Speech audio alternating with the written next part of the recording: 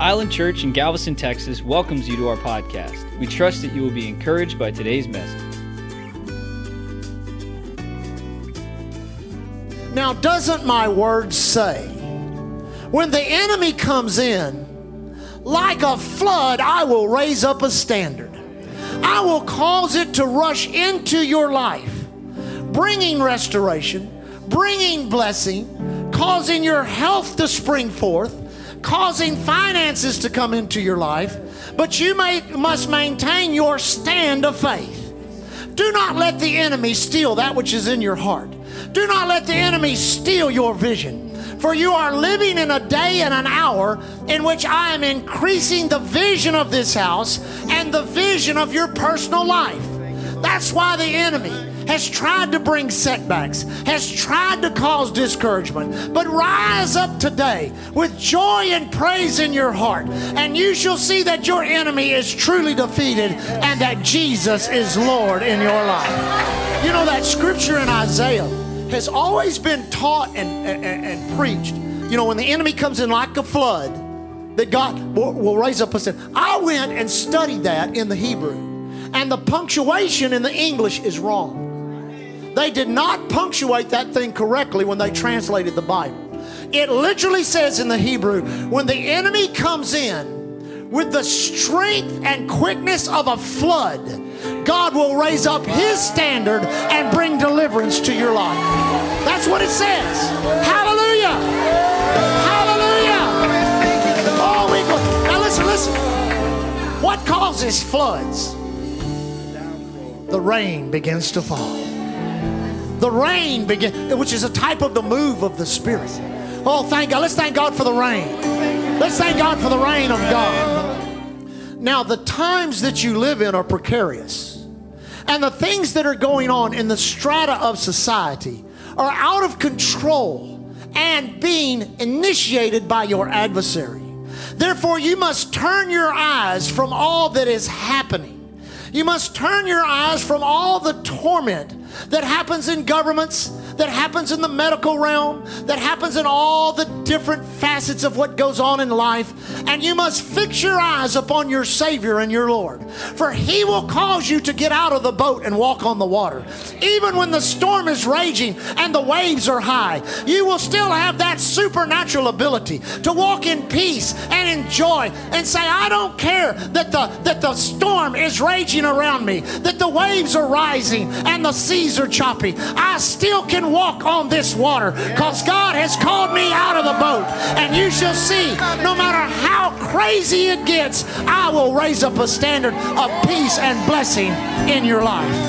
Hallelujah. Did you ever consider that Peter walked on the water during the storm? Yes. The Bible says when he saw the winds and waves boisterous, that's when he began to sink. But he stepped out in the... Oh, man, there's a message in that. Stepping out in the storm. Just step out and say, I'll tell you, Pastor, there's storms in my life, storms in my body, storms in my mind. Well, it may be time for you to get out of the boat.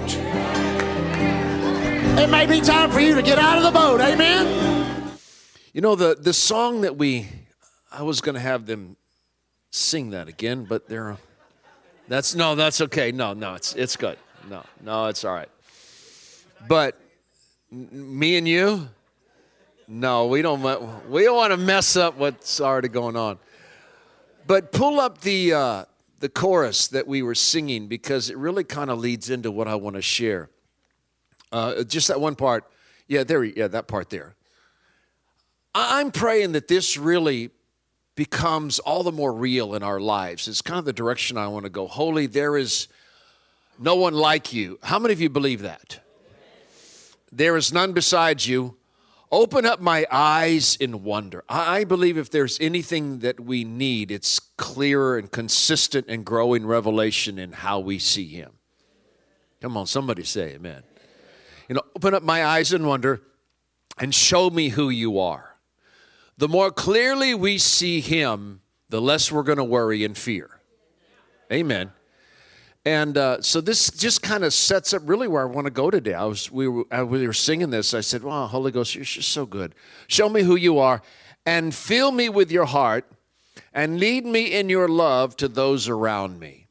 Now, we sang that song through quite a few times as we were praying for people. And I want to encourage you that in the songs that we sing, really trust God to bring this to pass in our life. And so from that, I want to go to, well, let me just pray. Lord, help me to communicate with clarity this morning that which I believe you want me to bring forth from my heart, and leave a deposit to add to what you are doing in this house. Also, as a fellow shepherd, knowing the value of your church and your people, this community of believers, I thank you for what you're building here. I thank you for the influence that it brings into this island, what it brings into this state, the influence out of this house that goes around the world. So I thank you for a strengthening of what is happening here and in each and every life, in Jesus' name. Matthew chapter 16, Jesus was beginning in verse 13. He was talking to the disciples, and he said, "Who do men say that I am?" Well, some say you're John the Baptist, risen from the dead. Some say you're, this, that. And then he goes on, he says, well, but who do you say that I am? You know, that is the most important question you'll ever answer in your life. Who do you personally say that Jesus is?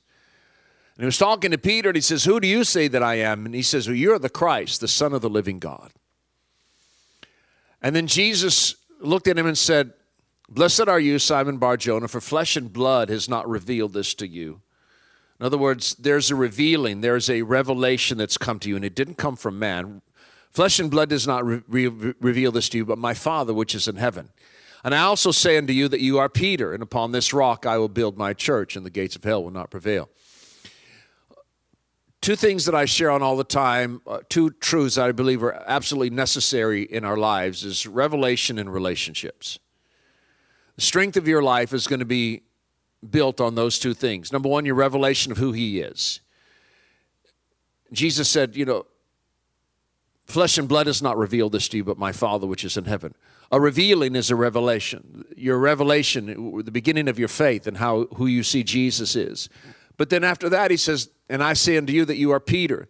See, because there's two sides to revelation. One is you clearly seeing who he is. Secondly is you seeing how he sees you.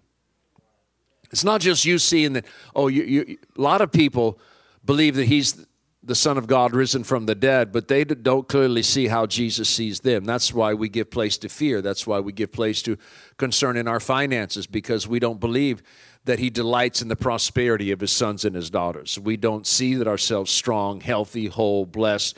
We see who he is, but we don't see who we is. Amen. There's two sides to revelation. The clarity to see who he is to me, but to have a confidence and a comfort in who I am to him. Some people have not got the other side of that.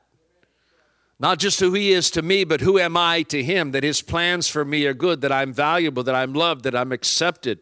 That you got to see the other part of that. He says, and I say unto you, this is who you are. You got to get the part of that. This is who you are. And he says, and I will build my church. The gates of hell will not prevail against it. Well, the revelation of who Jesus is brings you into a relationship with him. If you're going to have a strong relationship, you need to also see two sides. It's not just who I am to Rusty, but who Rusty is to me. See, the revelation of him to me and me to him, that builds a strong relationship. Strong relationship is built by complete revelation. A strong relationship with Jesus comes by understanding who he is to you, and then also understanding who you are to him.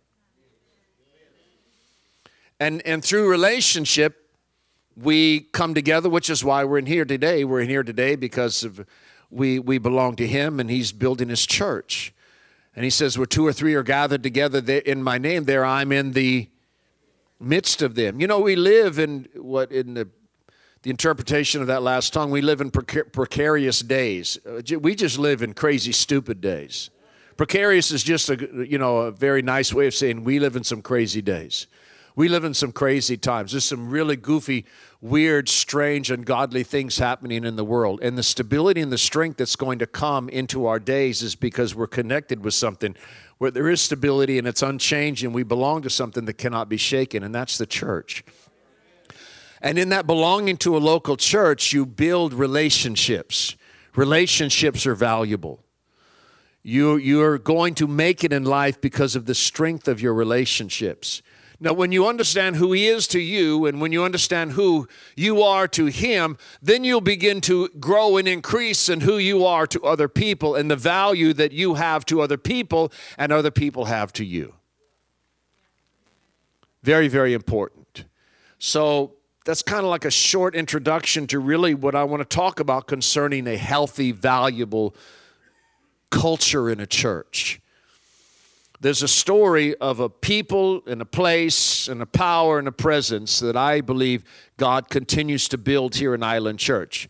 Of all the pastors that I know, and I have some very wonderful friends, but the confidence that I have in the word that is taught here, the flow of the Holy Ghost that comes in this house, this is probably the single healthiest place anybody could possibly come to in all of Galveston. That there are things available in this house, you're still one of the best kept secrets in the island. But that's going to change. And not because of Rusty.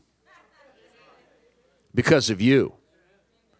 See, the growth of the church isn't just because of the shepherd. The growth of a church is because of sheep. Sheep produce sheep. Healthy sheep are a great advertisement. Luke chapter 5. Verse 17. Now it happened. I like that. Now it happened. Say, now it happened. How many of you are ready for some things to happen? Now it happened on a certain day as he was teaching that there were Pharisees and teachers of the law sitting by who had come out of every town of Galilee, Judea, and Jerusalem. There's a lot of people there. Pharisees and teachers of the law sitting by who had come out of every town of Galilee, Judea, and Jerusalem.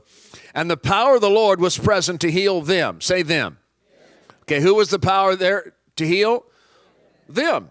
And who's them? Well, the Pharisees and the teachers of the law who had come from every town of Galilee, Judea, and Jerusalem. Then behold, men brought on a bed a man who was paralyzed, whom they, everybody say they. Those are some very important people there. They. We don't know their names. They're just called they. Everybody say they. Whom they sought to bring in and lay before him. And when they could not find how they might bring him in because of the crowd, they, everybody say they.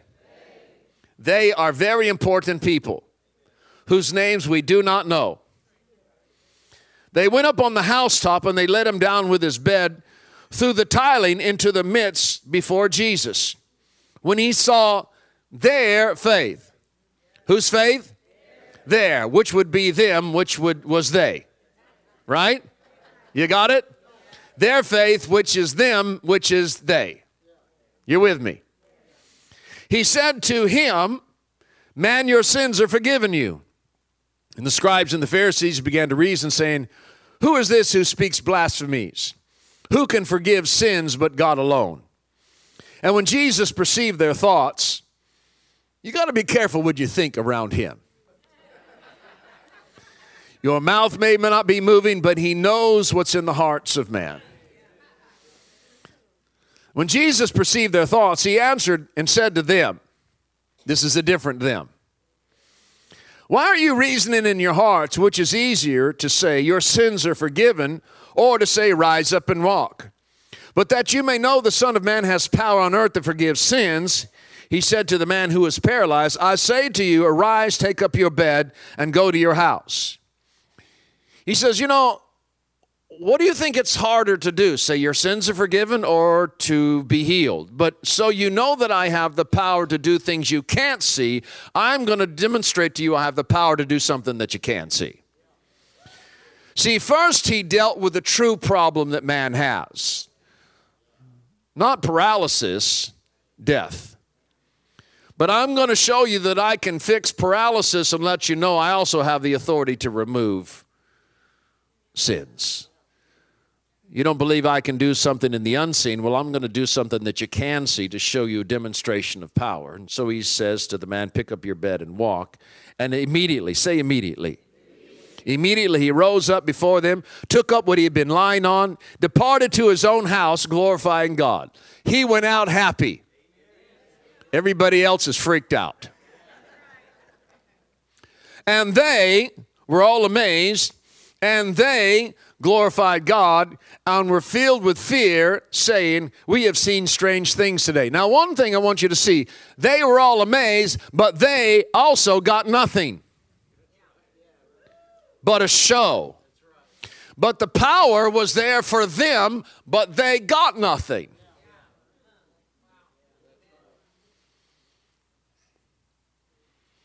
One of the things I like about this, it says it happened at a house. Not a church, not a synagogue, maybe one of your home. You call them home meetings, life meetings, connect meetings, or Bible studies, or wherever you have meetings in a home. How many know homes are a good place to have meetings? It's a non-threatening place where people can come and get into the presence of God. And we need miracles. And another reason I like this is we need miracles in our homes. You need some of you maybe need a miracle in your home. You don't just get miracles in church. You don't just have to show up on Sunday and get something on Sunday. You can get something on Monday in your house. You can get something on Tuesday in your house. We need miracles outside of the walls of our church. We need miracles in our community. We need a demonstration of the goodness of God on Monday and Tuesday and Wednesday. You know, we don't just have an appointment with the Holy Ghost on a Sunday and then he's not available the rest of the week. We need appointments. We need manifestations of the Holy Ghost all week long in our homes, in everyday life, out where we live. It says, now it happened, and I believe there are things that God is wanting to bring to pass in every one of our lives. It says that Jesus was in the house and he was teaching. He's teaching.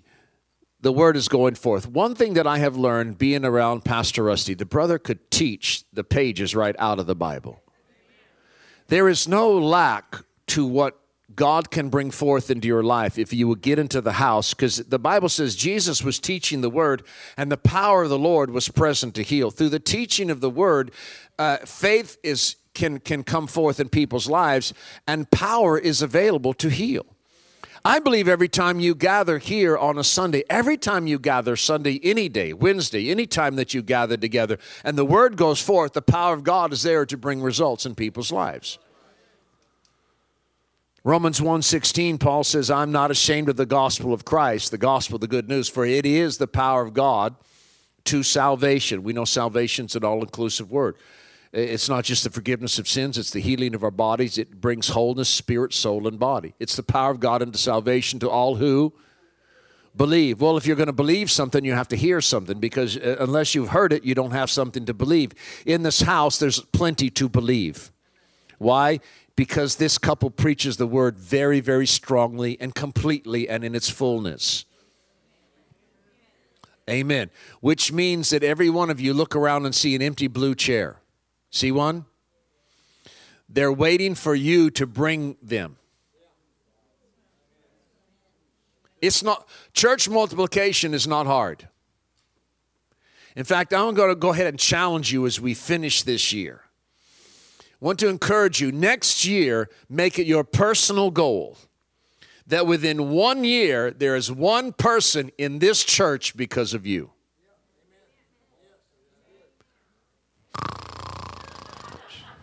Let me try that again. That didn't go over. I got an amen from the pastor. How many of you think in 365 days, you could influence one person through your life, through your testimony, through your prayers, through your witness, and bring them into the kingdom? In 1 year, one person. Could you do that? Are you accepting the challenge? I will be back here this time next year. And if there's any empty blue chair, you're all going to have to come up here and repent for lying last year.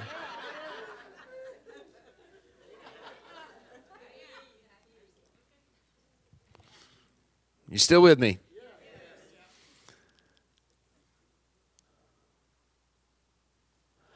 of you believe that your world can change because of a word that you receive? You know, you touch this thing and it jumps around.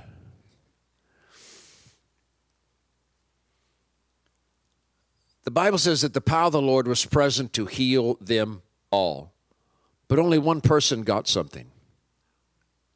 I believe every time we come together, and that's one of the things that I love so much about your pastors, just a sensitivity. Because we don't want to just go through a program, come in, sing some songs, take an offering, and because there's genuine needs. And if you come in here and if you have a need, the Holy Ghost wants to meet that. There is no one message anybody can prepare to preach that's going to meet the need of everybody who's here on a Sunday.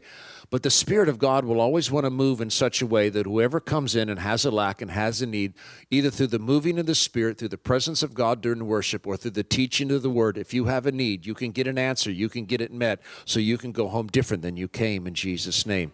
And when you understand that, it encourages you to want to bring people, because you know if I could just get them there one time, I believe God will get them. Listen, I thank God for someone who took me to church, 40 plus years ago. I was a bartender, strung out, just messed up, but somebody convinced me to go to a Wednesday night service. Someone brought me. They took me somewhere, and they brought me into a place, and the atmosphere and the presence and the word that I heard that night totally changed my life, and now I've just been going all over the world. But God used someone, and I believe there's somebody out there waiting for you. I believe you know people too. Even as I'm talking right now, in your mind you're going, yeah. The Bible says that they brought on a man on a bed who was paralyzed, whom they sought to bring in and lay before Jesus.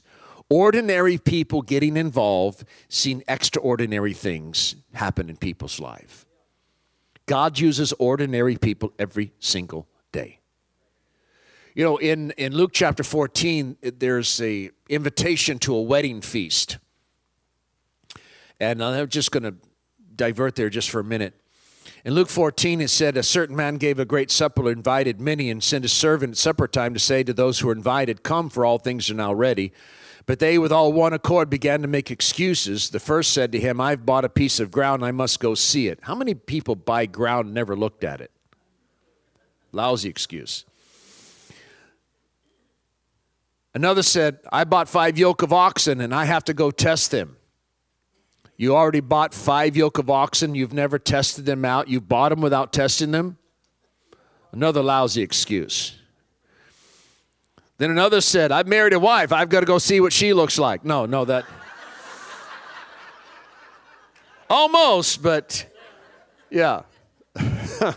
I married a wife, therefore this is probably maybe the only legitimate excuse, maybe. I married a wife, therefore I cannot come. So the servant came and told all these things to the master. The master of the house, being angry, said to the servant, go out into the streets and lanes of the city and bring. Everybody say bring. How many know invitation time is over? How many of you have invited people many, many times? How many of you know they haven't come? Stop inviting them. Bring them. If inviting doesn't work, stop doing it. You know the definition of insanity. To continue to do the same thing over and over, but expecting a different result. Because if you invite somebody, you leave the responsibility of response to them. But if you bring them, who now is responsible? We are. So if we're inviting unsaved, we expect unsaved people to give more effort than saved. Maybe that's why it's not working. Go out quickly into the streets and bring in the poor, the maimed, the lame, and the blind. How many blind people are going to show up if you invite them?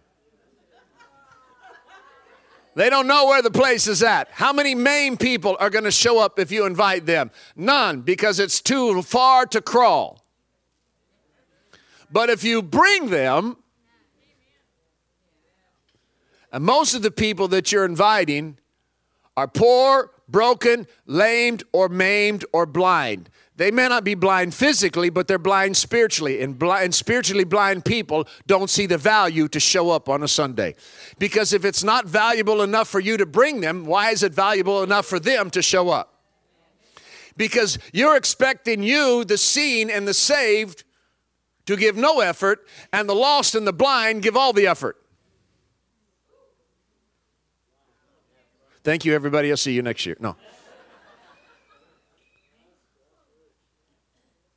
So we give out the invitation, which takes no effort, and the getting up, getting ready, and coming to church, figuring out where it is, walking into a strange building, and all the energy and the effort, they, the unsaved, the hurt, the broken, the wounded, the confused, the beat up by life, they extend all the effort, and we extend none.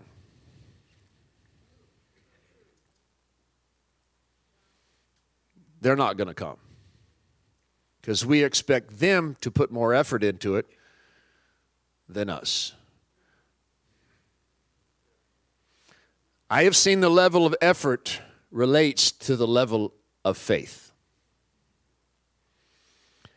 It's not works, but it's an expectation that motivates me to do something. Now, back to Luke chapter 5. That was, invitation was just a little side thought. Some men came to Jesus carrying a paraplegic on a stretcher. They attempt to bring him, now this is the Passion Translation, love the Passion Translation. They attempted to bring him past the crowd to set him down in front of Jesus, but because there were so many people crowding the door, they had no way to bring him inside. So they crawled onto the roof, dug their way through the roof tiles, and lowered the man, stretcher and all, into the middle of the crowd right in front of Jesus. Seeing the demonstration of their faith, Jesus said to the paraplegic man, "My friend, your sins are forgiven you." They, the unknown, the unnamed people in the Bible, responsible for miracles and healing coming to pass in other people's lives. Matthew 8:16.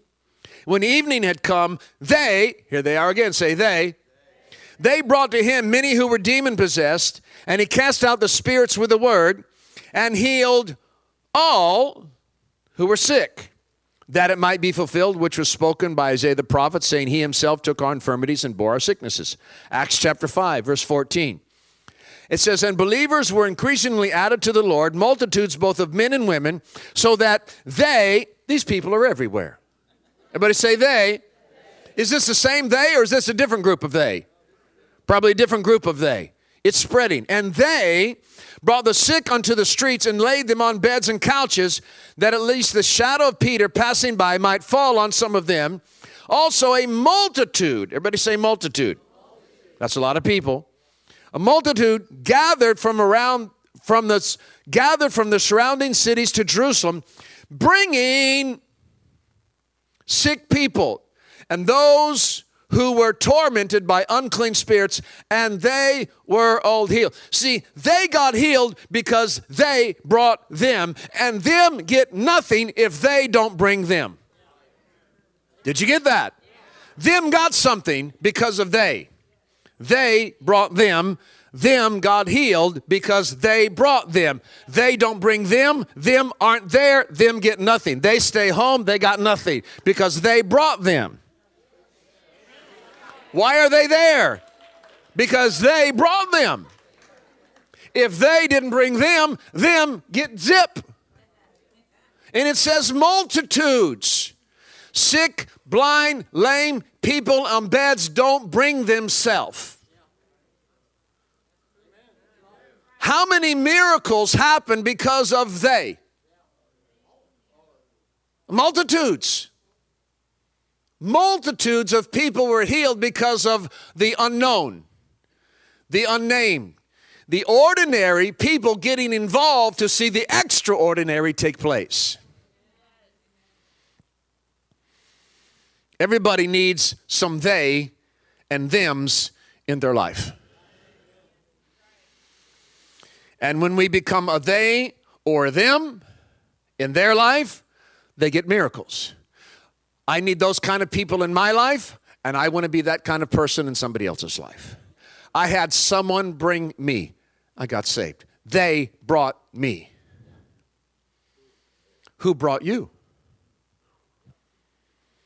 I need these kind of people in my life. I don't want to be this kind of person in somebody else's life. You can come, you can sit, and you can watch, or you can get involved in other people's lives. There was a place, there was a person, there was a power that was present. But to bring change in somebody else's life, they had faith. Isn't it funny? Until they showed up with a crippled man, nothing happened. And what they did was extraordinary. They didn't just bring him. He couldn't bring himself. I don't even know if the crippled man, see, we don't have a lot, so we can conjecture and we can play with the story, and you just have to be careful you don't say what Scripture doesn't say. We don't know if this man had heard, we don't know if the paraplegic man had heard about Jesus. We just knew the friends had. He didn't bring himself. We don't see the crippled man saying, hey, guys, can you take me to this meeting? I've heard, we knew about the woman with the issue of blood. We knew that she had heard about Jesus, but we don't know about the paralyzed man, but we do know about his friends. We don't have to know anything about him. In fact, even when he was lowered through the roof, it didn't even say Jesus saw his faith. It says he saw their faith. They did something crazy. First of all, they brought him. And secondly, they weren't dissuaded. Well, it was a good try, but we can't get in the door. We can't get through the window. And so, it was a good effort. No, they were intentional, and they weren't going to give up. If you really believe that in this house and in this church and around this ministry, anything is possible for God to turn somebody's life around, you will not be easily dissuaded. You're going to do whatever it takes, because you know if you can just get them into the presence of God where the word is being taught, miracles can take place. Jesus didn't bring him. The disciples didn't bring him. Disciples didn't usually bring anybody. They were usually the problem. Even the woman, at the well, was he talking to her? Even when they were bringing kids to Jesus. No. Thank God later on everything turned around for them. Suffer the little children, let them come unto me. And then a couple verses later, the disciples would tell him, go away, don't bother Jesus with kids. He's going, oh, how long must I suffer with you? There's a place, there's a person, there's a presence, and there's a power. I believe there's wonderful things that God is wanting to do in this church. And I believe that he wants every single one of you involved. I believe he wants every single one of you involved. I believe that you are an answer to somebody's prayer. They're just waiting for you to show up. I believe there are people during the week that you're going to come across, and the Spirit of God is going to work upon your heart, and you're going to inconvenience yourself. How many of you know carrying a paralyzed person? Who knows how big he is?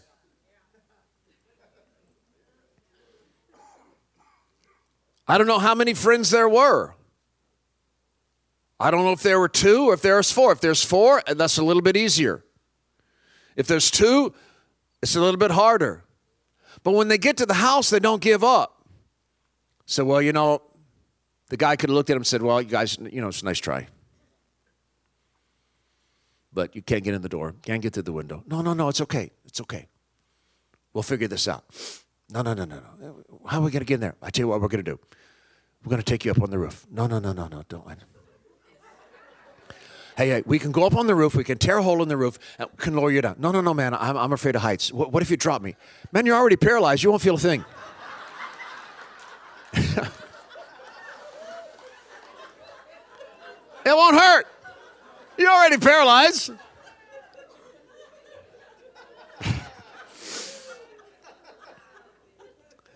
We need friends who know where to go, what you need to hear, what would it take to get you there, and what's needed in your life.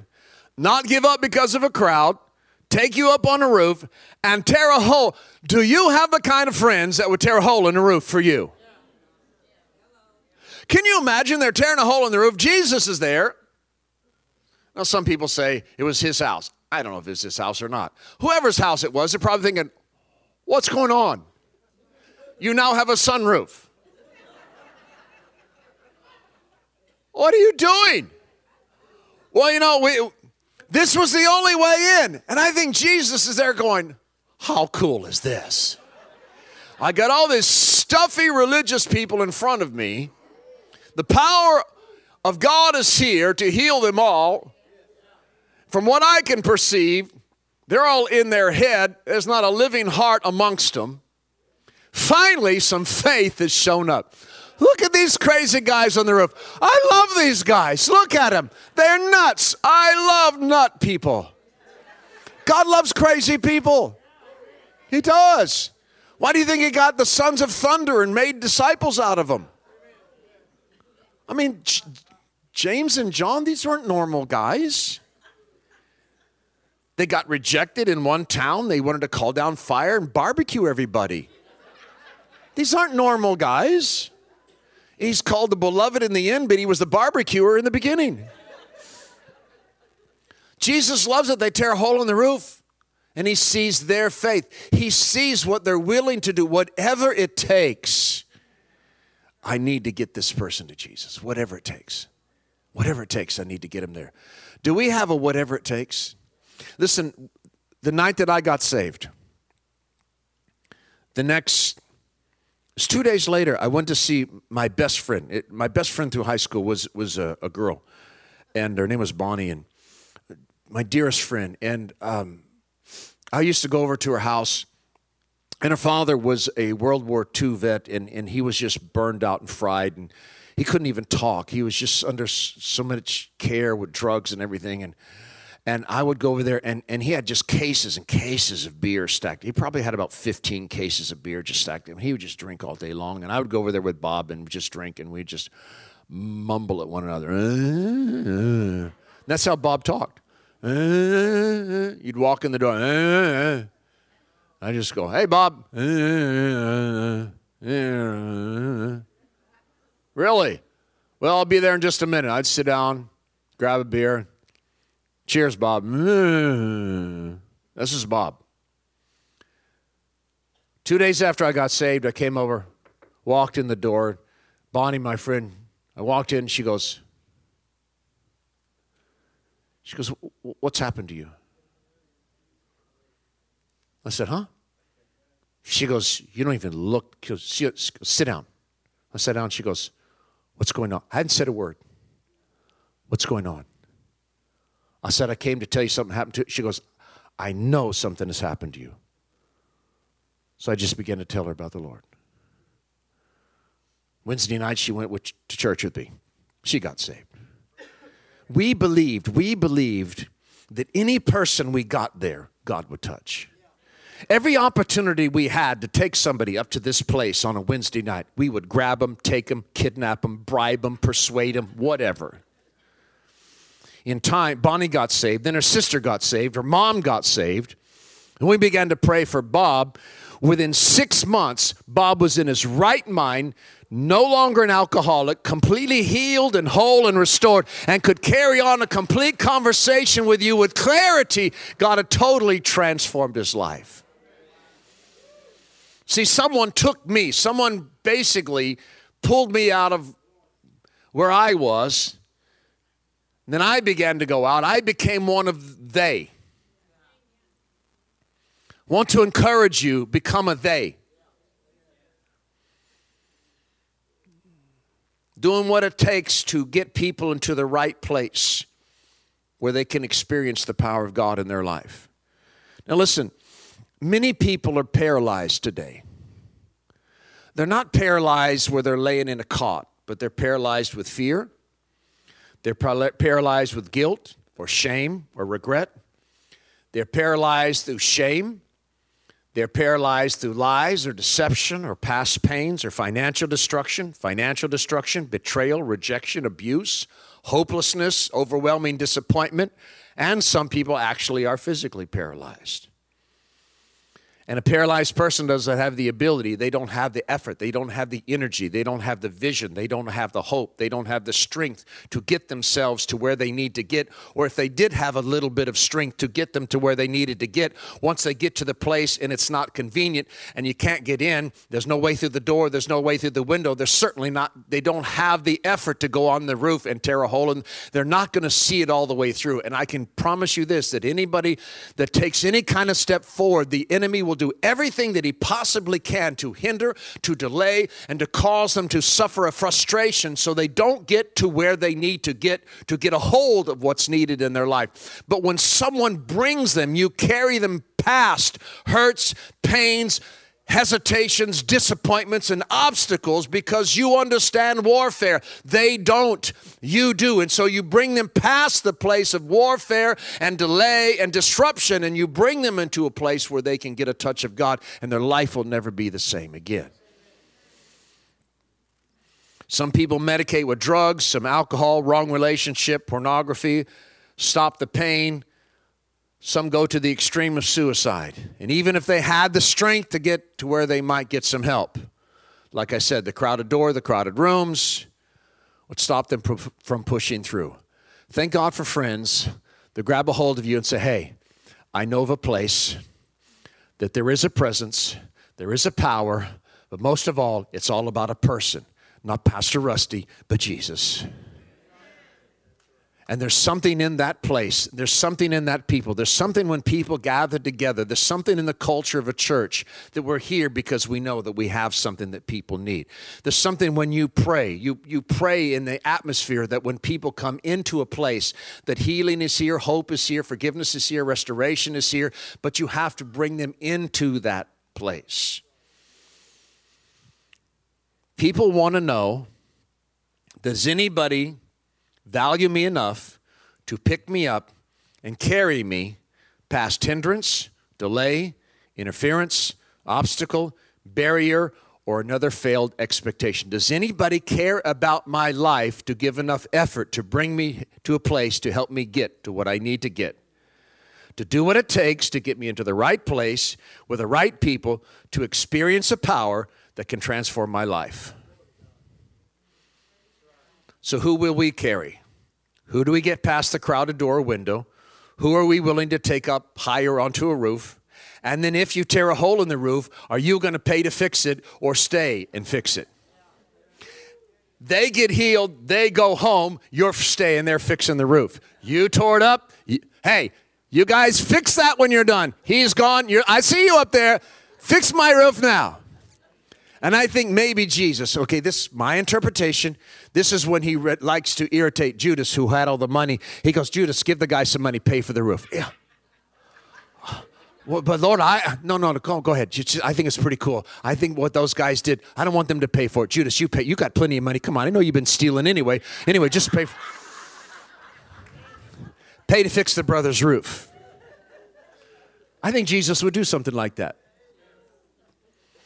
If you're looking in your Bible going, well, I don't see that. It's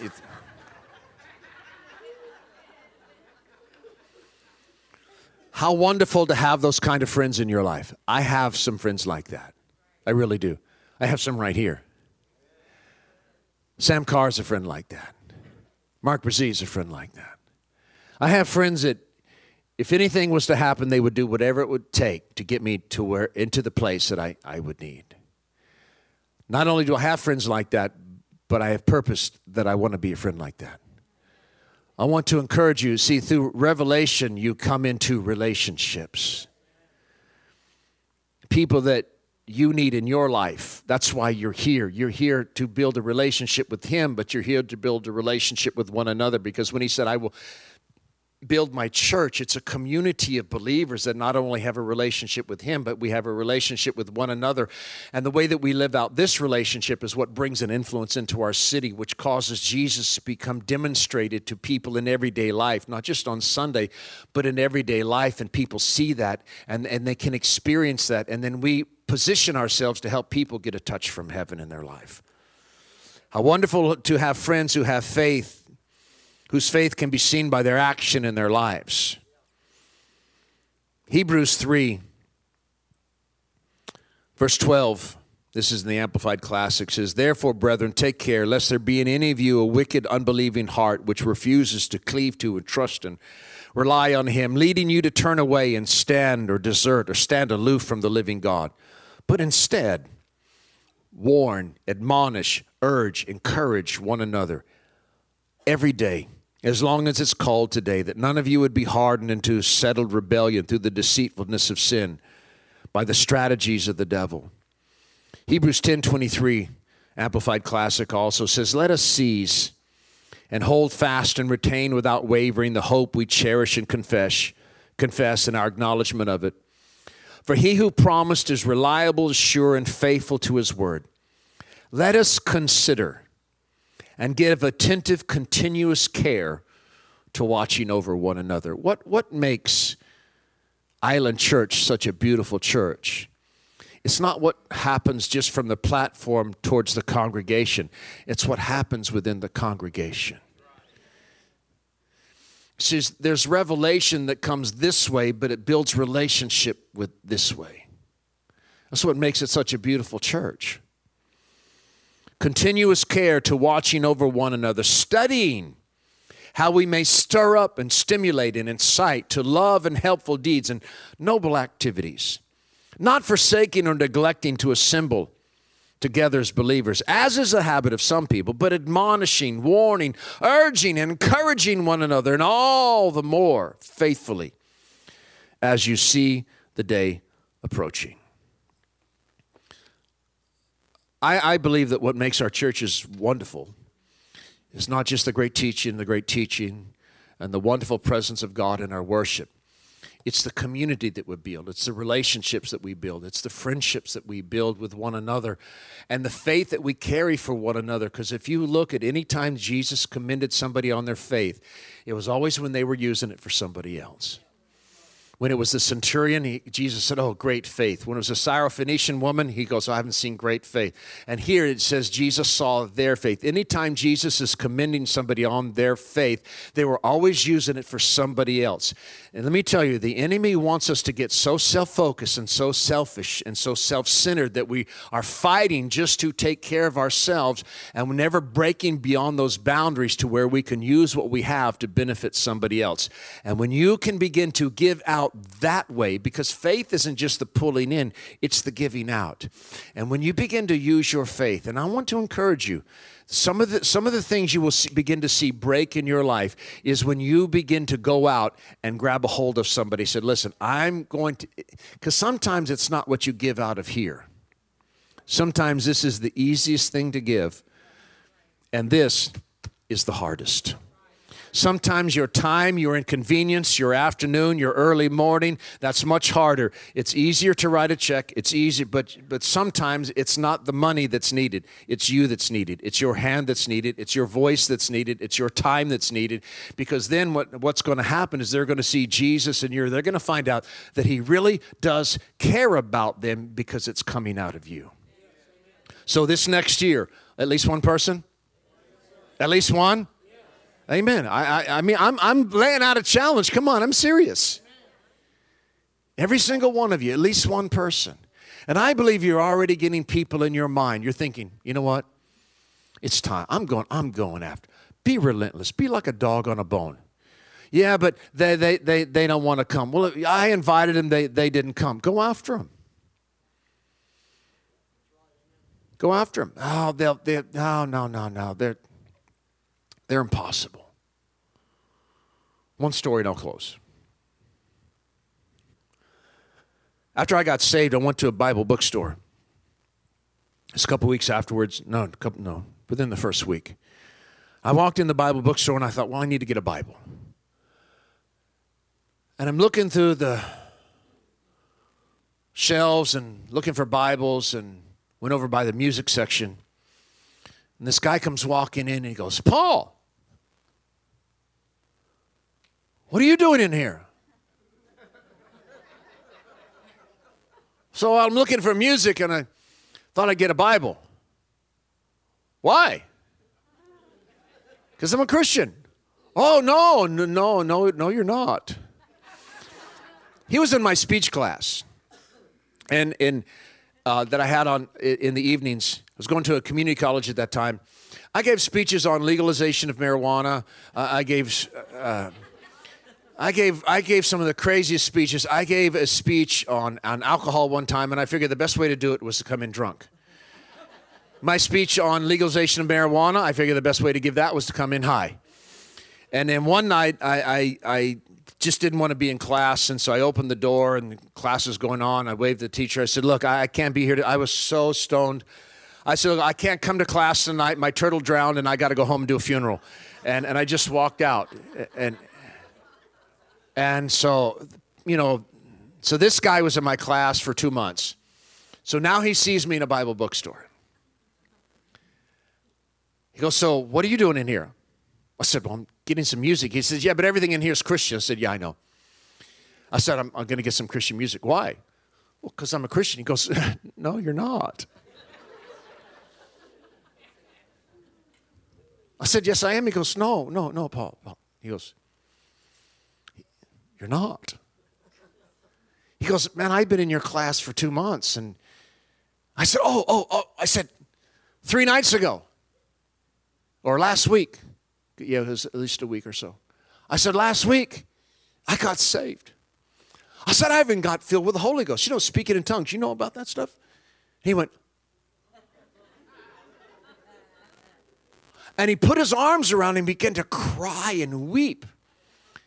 And I thought he was going to get snot all over me. And I pushed him off. I go, wow. I thought, Christians are weird. I said, you should be happy. You should be really happy. Why are you crying? He goes, oh, you don't understand. He goes, I hated to see you come to class. I thought, well, that's a little harsh. He goes, no, every time you came to class, every time you walked in the door, the Lord would speak to me and tell me to talk to you. I said, really? He goes, yeah, but I said, God, there's no way. That guy's impossible. He said, every time I had class 3 nights a week, Monday, Wednesday, and Friday. Every time you walked in the door, the Lord would tell me, you go talk to Paul. Say something to him. For 2 months. When you walked in the door, it's like, oh. And I would just feel this. I said, you never did. He goes, no. I said, why not? He goes, man, you were impossible. I said, well, what did he tell you to tell me? He goes, so simple. Jesus loves you and he cares about your life. That's 8 words. I went, wow, that's pretty heavy. I said, I was working as a bartender. And this young lady got me to go to church. She invited me to go with her. But before she got me to church, she got me over to her house. Now, I don't suggest this to any young ladies to never invite a stoned bartender to your house at 1 o'clock in the morning. That's not God. Why she did it I don't know. I came in at 1 o'clock in the morning after a big, tall drink of Southern Comfort, snorted a line of Coke, sitting there in her house, and I said, and she looked at me and she goes, do you know why I invited you over here? I said, I think so.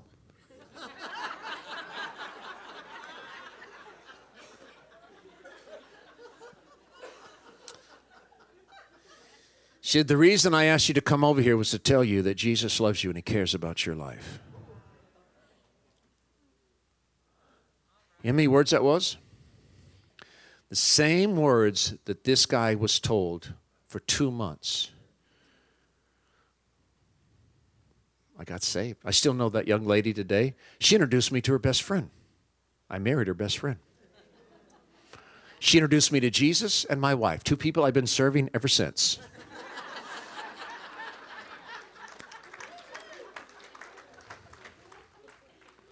Nobody's impossible. Me and Rusty are living examples that nobody's impossible. Nothing is impossible. There are people in your everyday life, and you are an answer to their prayer. You need to become a they, to them, to get them to Him. Because there is a place, there is a power, there is a presence, and there is a touch that's needed in their life. And God wants to use you. You don't have to be the greatest teacher. You don't have to teach like Rusty. You don't have to preach, pray, or prophesy. But you can tell somebody that Jesus loves them and He cares about their life. And you can show up, bribe them with lunch, whatever it takes. But say, listen, I want you to come to church with me. No, I don't do church. Done with that. No. Because when you say the word church, you know what they have in their mind? The most recent memory or the reason they don't go to church is what's in their mind. Where they grew up, where they got hurt, where they got wounded, or some silly stuff they see on TV. You cannot allow what's in their head to define what church is, because they don't know what you know, because you have a revelation. And if you don't walk in their revelation, then they're going to get stuck with theirs. So you have to allow what you see to be greater than what they see, and you have to bring forth the effort to bring them in, because there is a place, there is a presence, there is a power, and you can bring them into a place where they can get a touch of God in their life, and they'll never be the same. Who knows? They might be a missionary that goes to another side of the world for the last 40 years. God can take a bartender, He can take an ex-stoned-out surfer, and He can send them around the world. You have no idea who you're reaching. God uses unusual people to do extraordinary things, and He wants to use you here in Galveston. We need the kind of friends that would tear a hole in the roof. Are you one of those? You going to stay and fix the roof or pay for it? Yeah. Whatever it takes. And there you put your faith on the line. Do you think Jesus will come up short if you do that? No, never. You watch Him do miracles in people's lives. Well, stand up with me.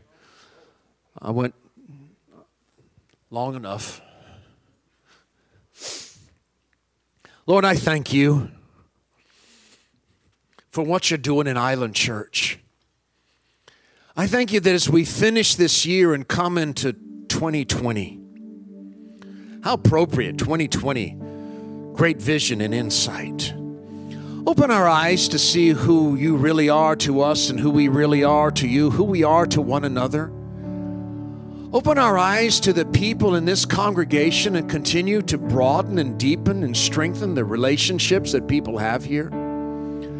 Open our eyes in everyday life and out in our community where we see people who need a touch from You, and we realize that we who have been set free, we who have faith in a living, resurrected Savior, we who believe in the power of the Holy Ghost, that there's just so much available, and let us not limit You. Show us who we can go after. Show us the people that are so hurt and wounded and in need, and let us be the kind of people that really, if we had to pick up someone physically, we would.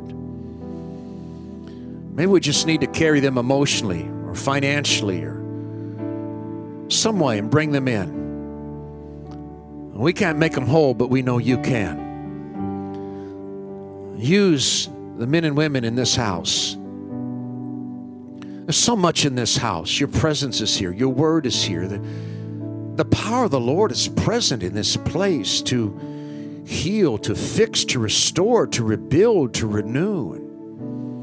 There's so many people in our surrounding area that they need what's in this house. They need what's in our community. They need to experience the life and the love that's in our relationships.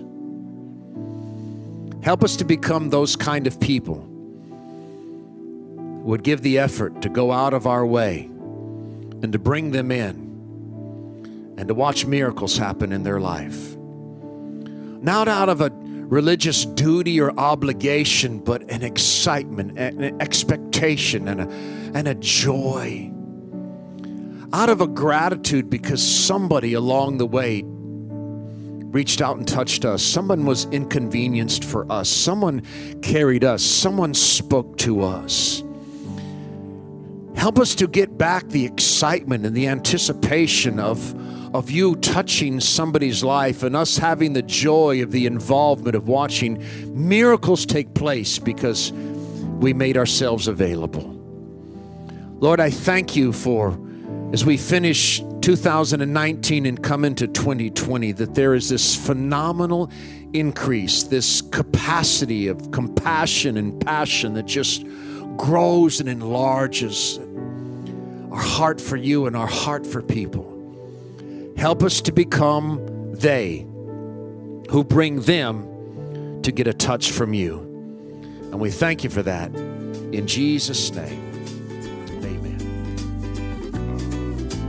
Thank you for listening to Island Church's podcast. To find out more information about Island Church in Galveston, Texas, visit our website at islandchurchgalveston.com. Hallelujah, Jesus.